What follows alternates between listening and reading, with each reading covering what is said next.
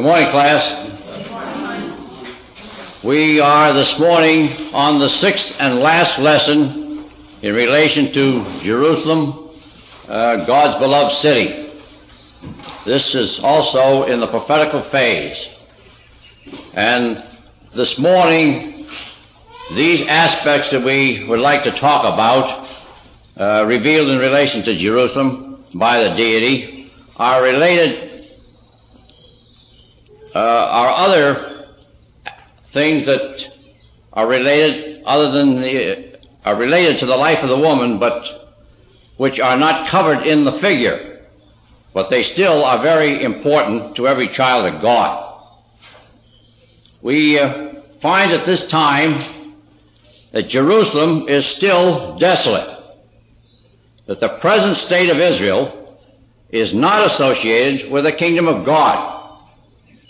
It is still a nation of stiff-necked, rebellious people ruled over by scribe and Pharisee-type rulers whose trust is in their own might and ability. Now, this condition the deity reveals must change before the put-away wife can return. The freeing of the shackles of the Gentiles is only a temporary release, and before the glorious return of the woman, Jerusalem once more will feel the wrath of the irate husband as he uses the Gentile nations to prepare her for her return. Her beauty will still attract her former heathen lovers, and they shall descend upon her to partake of her beauty. The prophet Ezekiel speaks of a great confederation of nations under the leadership of God, who shall think an evil thought, and shall say, I will go up to the land of unwalled villages. I will go to them that are at rest, that dwell safely, all of them dwelling without walls, and having neither bars nor gates, to take a spoil and to take a prey, to turn thine hand upon the desolate places that are now inhabited, and upon the people that are gathered out of all the nations, which have gotten cattle and goods, that dwell in the midst of the land.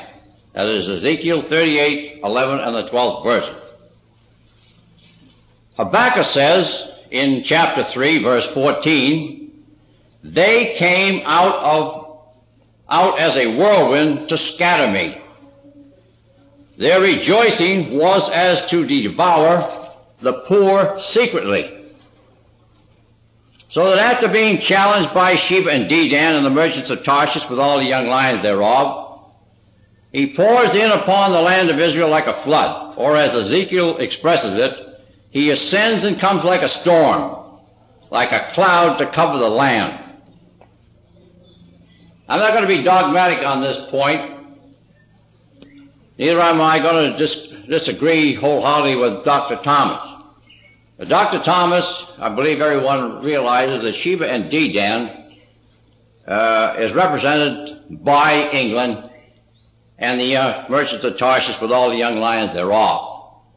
It seems as though that several of those thoughts in relation to Dr. Thomas have been proven to be poorly identified. He still might be right. But using the Scriptures as our type of understanding, or as a basis for our understanding, and using the example that we have when it says from Dan to Beersheba, usually means that that takes in the whole land of Israel, Dan being at the top and Beersheba being at the bottom. So that when we express it from Dan to Beersheba, we are expressing the whole land of Israel. Now, using that same, I don't know whether this is inductive or deductive or whatever reasoning, however, using the same type of reasoning, Sheba and Dedan were both in Arabia. And there's a question as to where they are located, but on one of the maps it shows, I believe, Dedan is in the north and Sheba in the south. I should have checked that before I made that statement. But Dedan is in the north, or in the northwestern section, and Sheba is in the southwestern. But it's from one extremity to the other due to the peculiarity of the shape of the land. So that if that reasoning is correct, this would seem to indicate that this is the whole land of Arabia,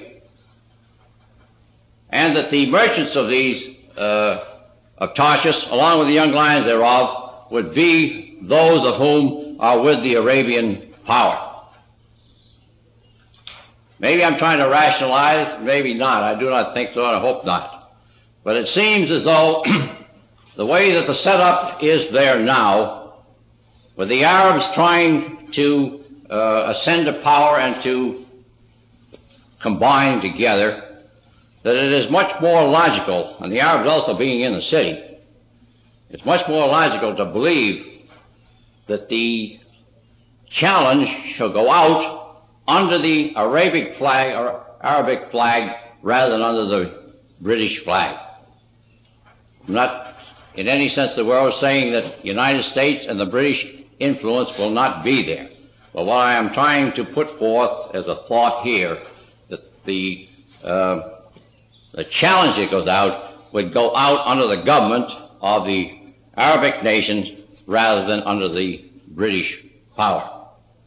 And I'm also adding at this time that the scriptures definitely make a difference or spell out very clearly as to who the Arabic powers are, and that the 8 Arabic nations of which we have today, of which Iran, Syria, and Egypt are included in there, from a scriptural standpoint or from the deity standpoint, are definitely not included as part of the Arabs.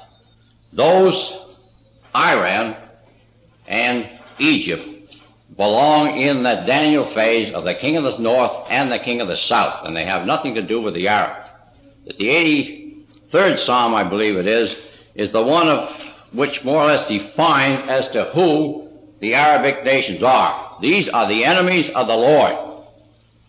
These are the ones that wanted to annihilate God's people. I believe it's the 83rd Psalm. I'm just giving you that for something to think about.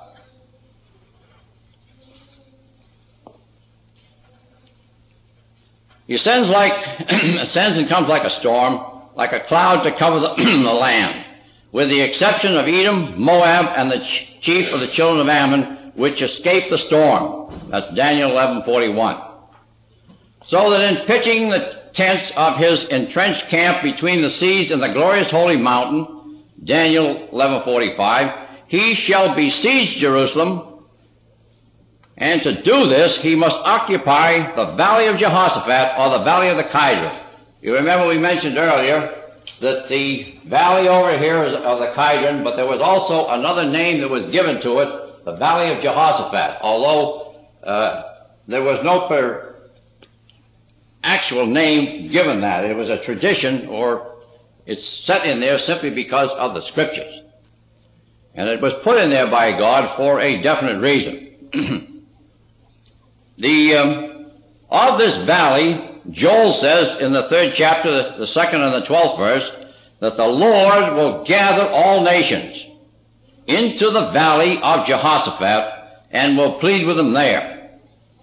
Now, Jehoshaphat in Hebrew signifies the judgment of Yah.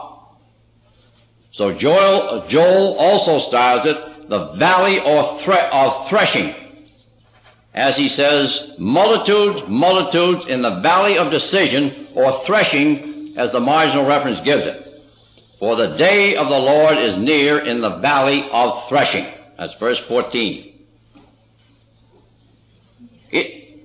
It is the same place as is styled in Armageddon, in Revelation.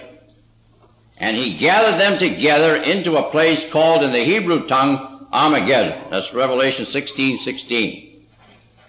He will gather them together without their perceiving the hand that led them to the slaughter.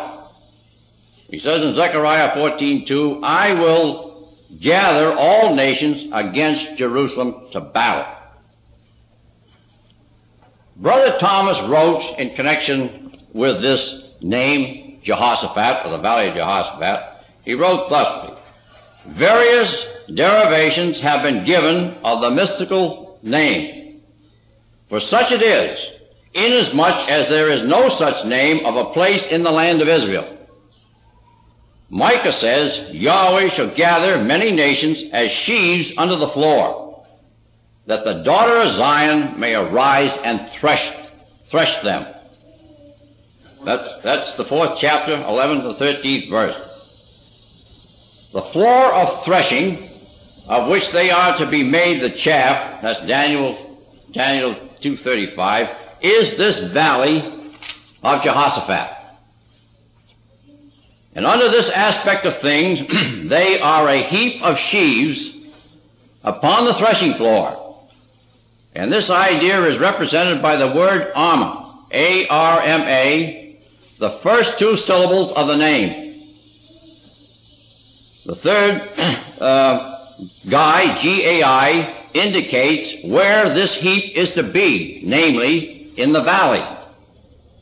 And the last syllable, Don, D-O-N, for what purpose the heap is there, namely for judgment, or Amma, Gai, Don. The reason why the text states that the place or valley, place or valley is Hebraistically so called, is to give us to understand in what country the place is situated. In the country, to wit, the native language of which is the Hebrew tongue, that's unquote. Now, those are Brother Thomas's words. And when you break it down from that standpoint, you can see that when Jerusalem is compassed about with armies, that the Lord has brought them there for the main purpose of causing His judgment to be poured out upon them, and that this is the valley of decision, the valley of threshing, and there He will thresh the nations. It fits in with the rest of Scripture. That the city will be captured, then, there is no doubt. For Zechariah says, the city shall be taken, and the houses rifled, and the women ravished. And half of the city shall go forth into captivity, and the residue of the people shall not be cut off from this city. That's Zechariah 14:2. But he continues, then shall the Lord go forth and fight against those nations, as when he fought in the day of battle. That's verse 3, Zechariah. He shall go forth with whirlwind of the south, or, as was pointed out in one of the classes or discussions here, whirlwind of the south, or Teman, as the margin gives it, in Habakkuk 3:3. He will march through the land in indignation, that's Habakkuk 3:12, and tread down the people in his anger at Bozrah, and make them drunk in his fury, and bring down their strength to the earth. That's Isaiah 63:6.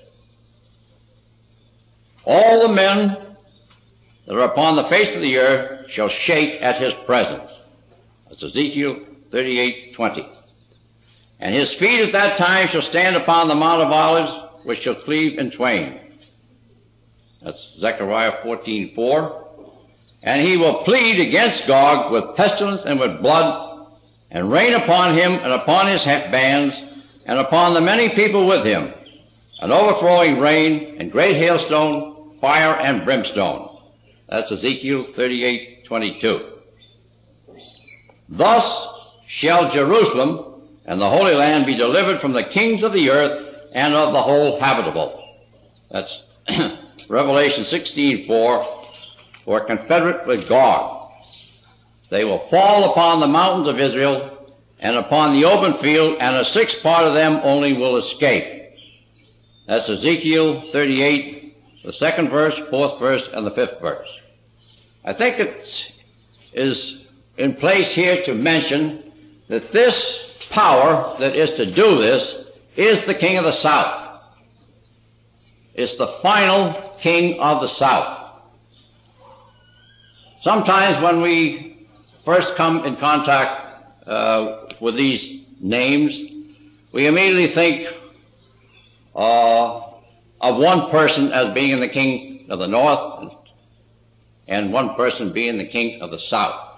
We have always heard that Russia will be the king of the north, and that the southern power, probably Egypt, would be, or Britain. It was Britain as far as Dr. Thomas was concerned. The emphasis was on Russia as the king of the north and Britain as the king of the south. But when you come to realize that this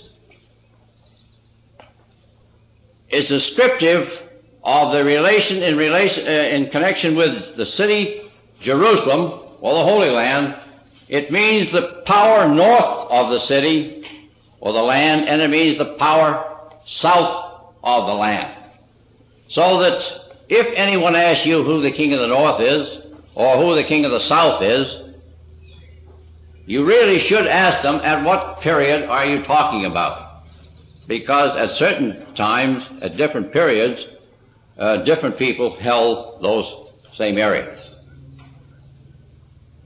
Egypt has definitely been the king of the south, as well as Britain. Britain could be termed the king of the south as long as she was in there, but now that she is out of there, and has been out of there since the establishment of Israel, Britain cannot be termed the king of the south.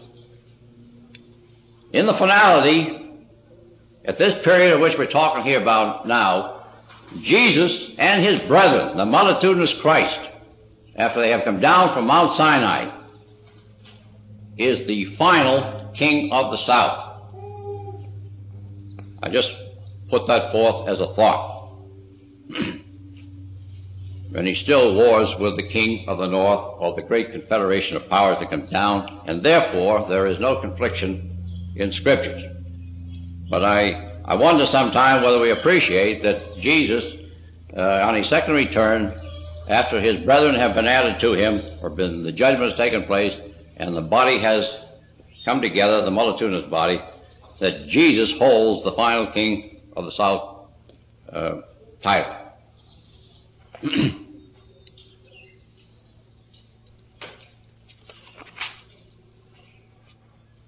Thus all the heathen will see the judgment executed upon them, and the house of Israel will know that Yahweh is the Lord their God from that day and forward. Ezekiel 39:22. Therefore, sing, O daughter of Zion, shout, O Israel, be glad and rejoice with all the heart, O daughter of Jerusalem. The Lord hath taken away thy judgments, he hath cast out thine enemy. The King of Israel, even the Lord, is in the midst of thee. Thou shalt not see evil any more. That's Zephaniah 3:14 and 15. And then shall Jerusalem be holy, and there shall no strangers pass through her any more. That's Joel 3:17. Now here again is another point of which we would like to put forth to clarify some of the things of which we've heard over the period. And that is, they appreciate that there possibly will be two phases of the final conflict. The one with the great confederation of nations under the Gogian head, which will be destroyed on the mountains of Israel. And then after the kingdom is established and the religious phase is set up, they feel, or you hear them talking in terms of the Catholic power coming down against Jerusalem and fighting against it. I believe very strongly that that is not the case. It is not scriptural, and I believe that this is one of the thoughts right here. And there shall no strangers pass through her any more. When Jerusalem is holy, or when the land is cleansed, when it is sanctified, that no strangers or no uncleanness shall come into that land again. And it is in the thought then, which the scriptures seem to substantiate, that once that the land is cleansed and the Son of David, the greatest Son of David, has established himself in Jerusalem, the kingdom is reestablished, the war then goes out from Jerusalem and covers the rest of the nations or the rest of the world. But under no circumstances at that period, once the Gogian army has been destroyed and the land's cleansed, and the 39th of Ezekiel goes into quite some detail to tell us that what will happen, that they shall go through the land looking for the dead bodies and cleansing the land, getting all this contamination out of it, that there certainly will not be any uncleanness come back into that land at that particular time. We will not argue the point that at the end of the 1,000 years that the camp shall come up against the camp of the saints again. But at this particular time, once the land is cleansed, it shall not be desecrated again. Now, before the house of Israel knows that Yahweh is the Lord their God, the prediction of Ezekiel 43:2, that the glory of the God of Israel came from the way of the east, and his voice was like the noise of many waters, and the earth shined with his glory, will be fulfilled. His mission is to establish God's throne in Jerusalem. That as the Spirit has testified by Jeremiah in the 3rd chapter, 17th verse, they shall call Jerusalem the throne of the Lord. Jesus' descent from the Mount of Olives brings us to the fulfillment of the 24th Psalm, which speaks of his entry into the city. Again, I'm just going to inject a thought here simply because I heard something in the conversation around here that it seems to think that Jesus will come back to the Mount of Olives from where he left, or roughly the area where he left. That apparently is not scriptural. He comes to the Sinai Peninsula because he has much work to be done before he ever reaches the Mount of Olives. In fact, before he reaches the Mount of Olives, the threshing of the nations has already been taken care of. He now stands on the east side of the city of Jerusalem, over in this area here, about to make ready his triumphal entry into Jerusalem. So that he definitely does not first come back to the Mount of Olives.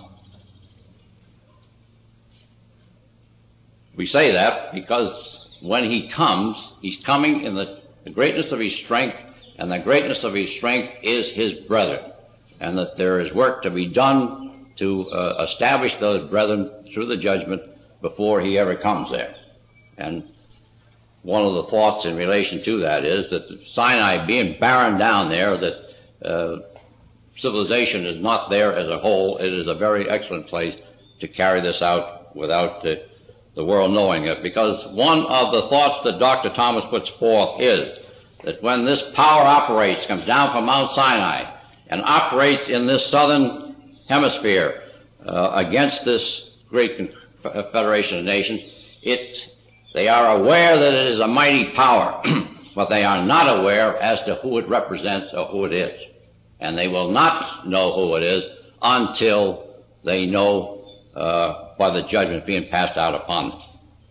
It's a mysterious group operating. They're fully aware that he's there, but they are not fully aware as to who he is or what he represents. So that it brings us then to the 24th Psalm, which speaks of his entry into the city. The gates of the city before him are closed. He had said to them in the days of his flesh, Ye shall not see me henceforth, till ye shall say, Blessed is he who cometh in the name of the Lord. That's Matthew 23:39. And that moment has now arrived. And he sends his heralds, or his message, to demand admission into the city, or to demand admission to the city for the King of glory. Approaching the gates, then, they exclaim in the 24th Psalm in the 7th verse, Lift up your heads, O ye gates, and be ye lift up, ye everlasting doors, for the King of glory shall come in. But they, not knowing who he is, they inquire from within the city, verse 8, Who is this King of glory? To which his heralds reply, verse 8 also, and 9, The Lord strong and mighty, the Lord in battle. Lift up your heads, O ye gates, even lift them up, ye everlasting doors, for the King of glory shall come in. But the guardians of the gates still hesitate, and they repeat the inquiry in verse 10, Who is this King of glory? And they are further informed that the Lord of hosts, He is the King of glory. We hear and read in the Scriptures of the Lord of hosts. And that Lord of hosts is the army of the Lord, of the everlasting God. That great army of which every one of the children of God belong to. We are not peaceful in any sense of the word. We do not fight, but we're not peaceful. It isn't in our position that we hold that we do not believe in war, that we do not believe in putting on a uniform, that we do not believe in having a banner or a flag for our cause. Because every one of those things that the world has, we have. And we belong, or we are a part of the greatest force that can be assembled. We're part of that army of which David spoke, that he came in the name of the Lord. It is a mighty army, and Joel in there tells you to quite an extent as to what it is like. If we thought in terms of the Panzer divisions in the Second World War, when the Germans just steamrolled over everything else, you get some small idea of what the power is in this army. Because here, nothing touches them. They are immortal, and they just move forward, mowing down or cutting down everything that gets in their place. So if anybody would like to have the uniform, such as sometimes it befalls people that their pride and their desire for attention wants them to put on the uniform, then just remember that they have a uniform on, and it is one of the greatest uniforms that they could ever have. This conference at the gates of Jerusalem, then, will doubtless result in the opening wide the gates of the city. Then the strong and mighty one, attended by his multitude, will descend from Mount Olives, the Mount of Olives, and enter the gates of Zion amidst the rejoicing of the people, crying, Hosanna to the Son of David. Blessed is he that cometh in the name of the Lord. Hosanna in the highest. That's Matthew 21:9. How many times have we read that? If we have done our daily reading, we've done it many times. At this time, the question will be asked by the elders of the city, What are these wounds in thy hands? To whom his reply will reveal him as the crucified Christ. The wounds with which I was wounded in the house of my friends. Zechariah 13:6. Thus the King of the Jews proves his identity to his people, and like Joseph, he makes himself known to his brethren, according to the flesh, in his appearance before them the second time. And the result is similar also, for they look upon him whom they pierced, and mourn because of him as one mourneth for his only son. In that day there shall be a great mourning in Jerusalem, as the mourning of Hadad Rimmon in the valley of Megiddon, or in the valley of Armageddon. The one is in the Old Testament, the other is in the New. I mean the Greek and the Hebrew words. That's Zechariah 12:10 and 11. This nation, or this national repentance, results in the salvation of the tents of Judah, whose sin and uncleanness is covered and cleansed. That's in the 12th chapter, the 7th verse, and the 13th chapter, the 1st of Zechariah. Here again, we have heard people discussing and saying how perplexed they are as to whether the 12 tribes are in the land of Israel at this time, or whether they will be there before Christ comes. The Scripture definitely says that he should save the tents of Judah first. And we believe that one of the helps along the way was the part of our earlier lesson here when we talked about the covenant, the Mosaic covenant. And in the ending up of that 16th chapter of Ezekiel, you remember it's said that it was not by her covenant that he would remember her, but it was by the new covenant, the everlasting covenant. And at the same time, he also mentioned that her sisters no longer were considered sisters, but they were considered daughters. And that the new covenant then was made with the house of Judah only. That the 10 tribes are not in under that covenant in the sense of being a part of it. They will be partakers of it, but they are not a part of it. And that here, to us, substantiates this thought of the tents of Judah first. The covenant is made with the house of David, with the tribe of Judah, and of course Benjamin happens to be part of the power of Judah. That the power, regardless of how many people are in Jerusalem today that can find their identity back to another tribe other than the 3 tribes, the tribe of Judah, the tribe of Benjamin, and the tribe of Levi. We're talking in terms of covenant relationship, we're talking in terms of powers, and that the power of the 10 tribes went into captivity and never came out. The tribe of Judah went into captivity for wickedness also, but it did come out. And putting all these things together, we think it is quite conclusive that what is represented in Jerusalem today is the 2 tribes only, and will only be such until after Christ comes, establishes a throne in this area where the throne of David was, and then is the work to bring the rest of the 12 tribes, the other 10 tribes out of the nations, and bring them down and plant them in this land. I think that we have a little thought around that in a few minutes here. I offer that for consideration. Henceforth they rejoice in the Son of David as their king. Such is the development in relation to Judah of the words in Revelation in 1:7, where it says, Behold, he cometh with clouds, and every eye shall see him, and they also which pierced him. And all kindreds of the earth shall wail because of him. Even so, Amen.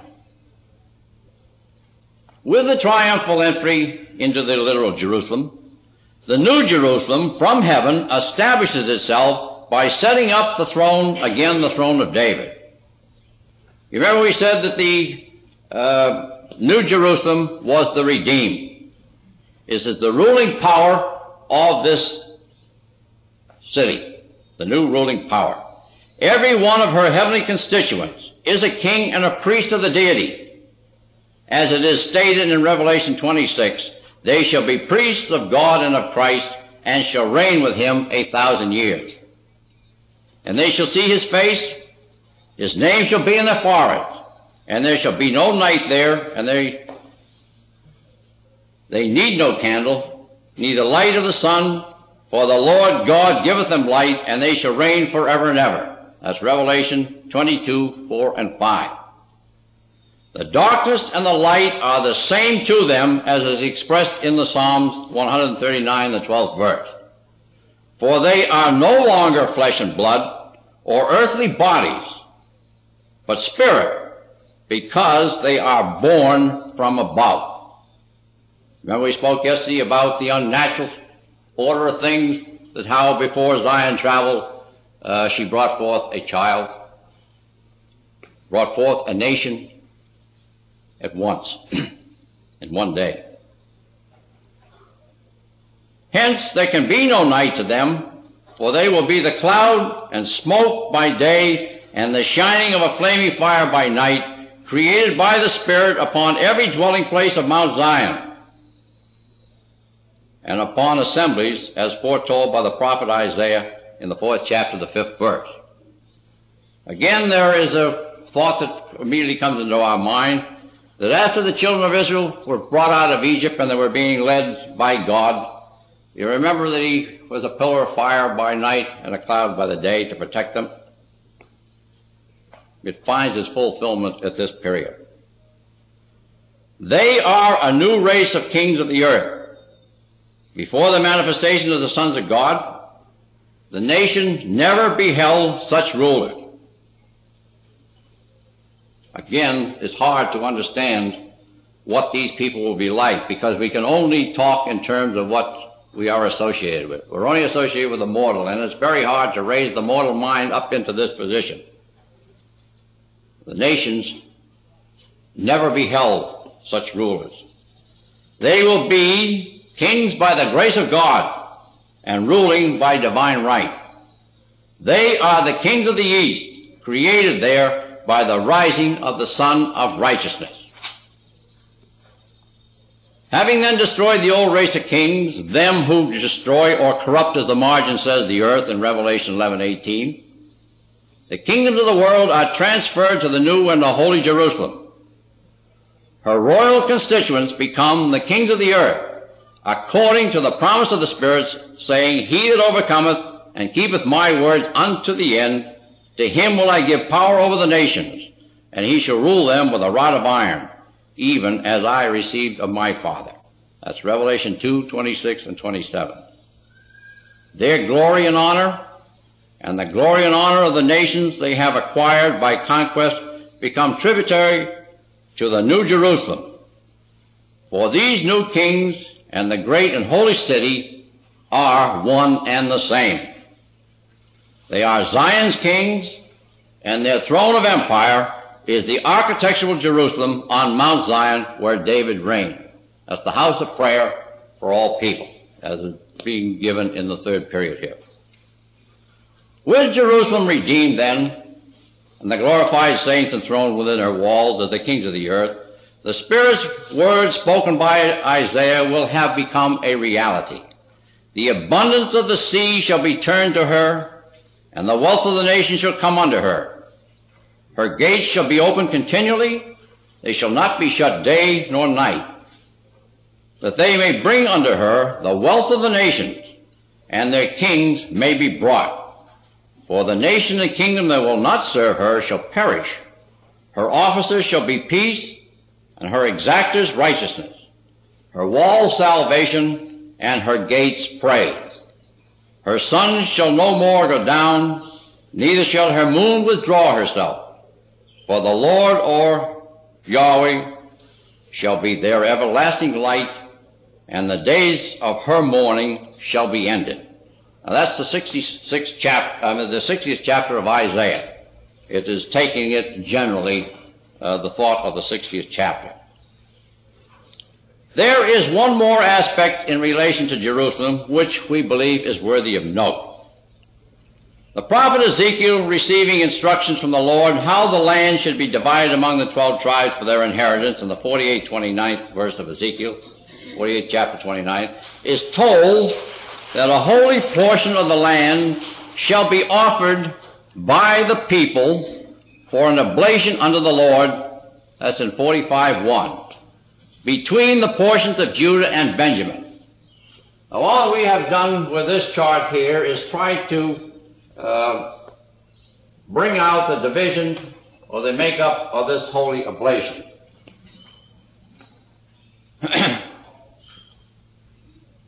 It is between the divisions of Judah and Benjamin. Again, is that not significant? That this covenant is with the house of Judah. It's between the two of them. The other tribes are not, they are around there, yes, but this is centered right between the two tribes the covenant was made with. The new covenant was made with. The literal city of Jerusalem is in this holy oblation. We will just roughly go over the size of this. The whole oblation here, I haven't attempted to show the borders out here because I didn't think it was was really part of our study. All we're trying to do is show the relation of this to this city, Jerusalem. So the holy oblation was 25,000 reeds square. The one portion is divided there. It says if you want a reference for that, the 25 reed square is in the 48th chapter, the 8th verse, and also the 20th verse. This is of Ezekiel now we're talking about. And it's divided into 3 smaller oblations. And that the first oblation was 25,000 reeds times 10,000 reeds. That's 48, 9 to 10, and also the 45th chapter, the 1st verse. And it says that there that it is for the priest, the sanctified sons of Zadok. Notice that word sanctified, because it is very important. It sets the priest apart from one being separated from the other. These are the sanctified sons of Zadok, which is mentioned there in the 48th chapter, the 11th and the 12th verses. The second thought in relation to this first oblation is that the sanctuary or most holy is in the midst. That's 48:10 and 45:3. And it happens to be 500 reeds square with 50 cubits or reeds round about the suburbs, 45, this is chapter 45:2. The sanctuary, it says, is in the midst here. And according to our understanding of midst, I think it is, the most of us would have put it right in the center here. We have a tendency to do that because of our understanding of midst. However, that Brother Sully has a reason for not accepting that thought, and I think that it is well put forth. We'll mention that in just a moment. The next oblation then is another section that is of the similar size, 25,000 reeds in the length and 10,000 here. And it says that this is for the Levites, ministers of the house of the Lord, who have, and this is the key point of it, who have 20 chambers of the temple for possession. That's in the 45th chapter, the 5th verse. And Brother Sully's reasoning of that is that the southern outer court of the temple here is broken up into 20 chambers, and that those 20 chambers belong to the Levitical priest. And by placing it down here in the midst this way, the people come up in this place. This is a sanctified area, and a sanctified area is not common to the ordinary person. So that if this was put up in here, if the people are to go up from year to year the way they are supposed to worship in the temple, the rank and file or the profane or the common piece would be going through the sanctified area, which we do not believe is in harmony with the Scripture. But the way that he has located it by just slightly in the portion of the Levites, it means that the Levites, although they're common themselves, they can live in here and still not be in the sanctified area, and at the same time it allows the common people or the nations of the world to come up here and not go in here. And you'll notice also that there is a suburb, or as one of the rendering gives it, a void space around the house of 50 cubits. This is so small here in relation to the rest of it that you just couldn't show 50 cubits. I put a question mark on cubits because if you make it cubits, it's a very small amount. It's about 73 feet. If you're using a 17.5.6 inches for the cubit. Of course, 73 feet is quite a lot, but when he's talking to reeds in here, it might be reeds. I'm not going to just argue that point. I do not know. However, even if it's 50 reeds, it still is less than 1 mile using the Bible concordance value of a reed as being 10 feet, 2.3 inches for the reed. I know Brother Sully uses 12 feet. He might be right. I'm only using something that is put down in the Scriptures so that we can get, not exactly in the Scriptures, but in the Bible concordance, to get some kind of a value to give you the size or an idea of the size of it. So that the second part is for the Levites. These are the ministers of the house who have 20 chambers. Then the third part is the third oblation was 25,000 times 5, 25 again times 5. That's in 48 chapter, the 15th verse, 45 and 6.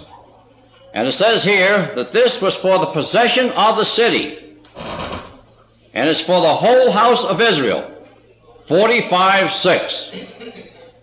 Now we've got the immortal priest taken care of, we've got the mortal priest taken care of, and we have the 12 tribes of Israel encamped around this holy oblation. And it is only logical that someplace in the holy oblation that the house of Israel should be represented. So that this possession of the city here is for the whole house of Israel, as it says. It's also, that's in 45:6, it's also called a profane place for the city, for dwelling and for suburbs, 48:15. It says that the city is in the midst, 48:15, and that city is 4,500 reeds square, that's 48:16, with 250 reeds round about for suburbs, that's 48:17. The city is in the midst, right in here, with a suburb around it. There is the literal, to my understanding, the literal city of Jerusalem at that time. Here is the spiritual. But inasmuch as God's purpose is in the place where He made the covenant with David, it is up here on Mount Zion. This can be quite a distance from Mount Zion. However, it is all in the sanctified, or not the sanctified, but the holy oblation area. And that the third part then, it says the residue on both sides of the city, or the 10,000 reeds that remain either side here, are food, so that when the people come up, this is the hotel area to take care of these people that come up from time to time. It's food for those who serve the city, 48:18, and those that serve shall be, it says, from all tribes of Israel. Yea, Israel shall be represented here. It is not given to one tribe only. All tribes, the remaining tribes, will participate in it. We then have what we call the fourth oblation. I don't know whether that's exactly the correct terminology. However, it is part of the land of which was to be offered unto God.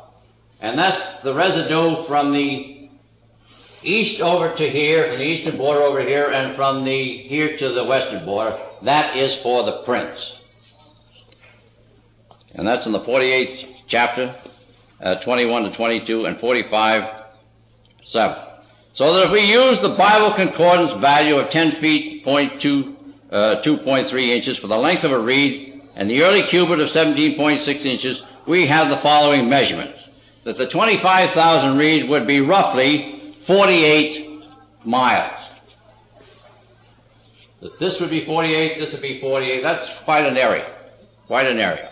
And that you take the portion for the priests, the sons of Zadok, roughly 19, or between 19 and 20 miles would be their area. That would be 19 and 20 miles there. And then the remainder would be roughly almost 10 miles. So it is quite an area. 500 reeds then is less than a mile. Brother Sully says it's roughly 1 mile square. And if you use this figure here, it comes out 0.97 miles, which is very close to 1 mile. I think we wouldn't argue that those values were off too much. The 250 reeds then would be practically a half a mile, and 50 reeds would be 1/10 of a mile. So and if you get 50 cubits, you get down to 73 feet, which is not very much in a great area like this.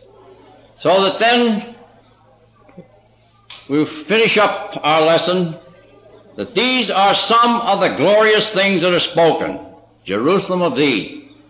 They all center in the fulfillment of the covenant that God made with his two servants, Abraham and David. The earth shall be filled with the knowledge of the glory of the Lord. That's Habakkuk 2:14. All nations shall be blessed, and David's house shall be established forever. Remember, we brought this now from the undeveloped land over to a point now where we have the two cities, the literal and the spiritual, represented. That is not the fulfillment of God's purpose with the earth. Mortality is still represented here. It has to be shown in this oblation in some way, as we pointed out, because mortality is still present and it has to be represented there as being taken care of. But the ultimate purpose with God with the earth is when the last enemy to be overcome is death is done away with. And what is left is what is represented in Jerusalem. And I do not think that we could do any better than to sum it up as Brother Thomas does in the third volume of Eureka. There are pages 683 to 84 in the old the old books. I have to say that because the new books have been tampered with, and you will not find them if we quote the pages without mentioning them.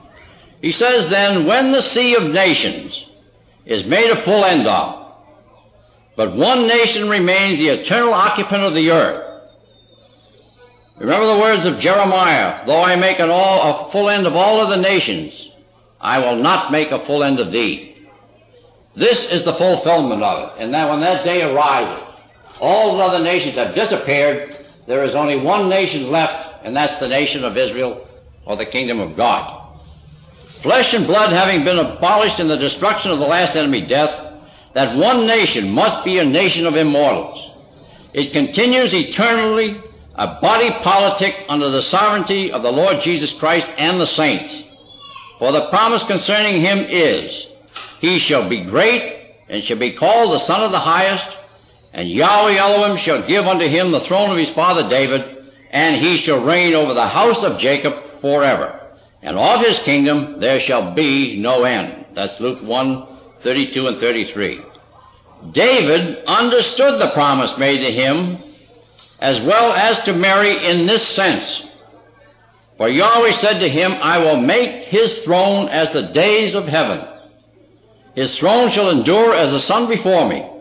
It shall be established forever as the moon and as a faithful witness in the heavens. That's Psalm 89:29, 36 and 37. Hence the body politic will be an everlasting Israelitish kingdom, all the subjects of which will be incorruptible and deathless, and his kings and princes, the glorious immortals who had already twice conquered the world, and between their conquests ruled it for 1,000 years.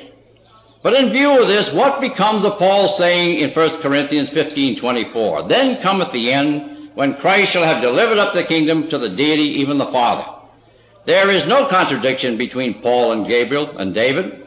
The delivering up is in the sense of subjection or subordination to the Father, implied in the abolition of mediatorship. Hitherto, no one could have access to the Father but through the Son. For the Father judgeth no man, but hath committed all judgment to the Son, because he is the Son of Man. But when the sea is no more, when there ceases to be men of flesh and blood upon the earth, this reason ceases to have any force. The Father resumes his position of direct relation to all, seeing that he is then the all things in all, the dwellers upon earth who are spirit or consubstantial with himself. The delivering up is the change of the constitution of things, made necessary by the destruction of the devil and his works, or the destruction of sin's flesh and all pertaining to it. If there had been no sin, there would have been no mediatorship. Man could always have stood naked in the presence of his Maker without being ashamed. But when the sea is no more, the breach between the deity and man is thoroughly and completely repaired, and the kingdom is placed under a new constitution, or heaven and earth, suited to the altered condition of the world. There being no more judgments to execute, nor gifts and sacrifices to offer for ignorant and erring mortals, the high priesthood of the Melchizedek order is vacated, and the priestly office of the saints abolished, while preeminence of rank is continued to them and the captain of their salvation as long as the sun and the moon endure. Then shall that's the end of Dr. Thomas's summary. Then shall Jerusalem be truly the city of peace, for the name of the city from that day shall be Jehovah Shammah, the Lord is there. Ezekiel 48:35. That ends our study on Jerusalem, God's beloved city. And I want to say that I thank you very much. I've enjoyed being here, and I hope that you have got something out of it. Thank you.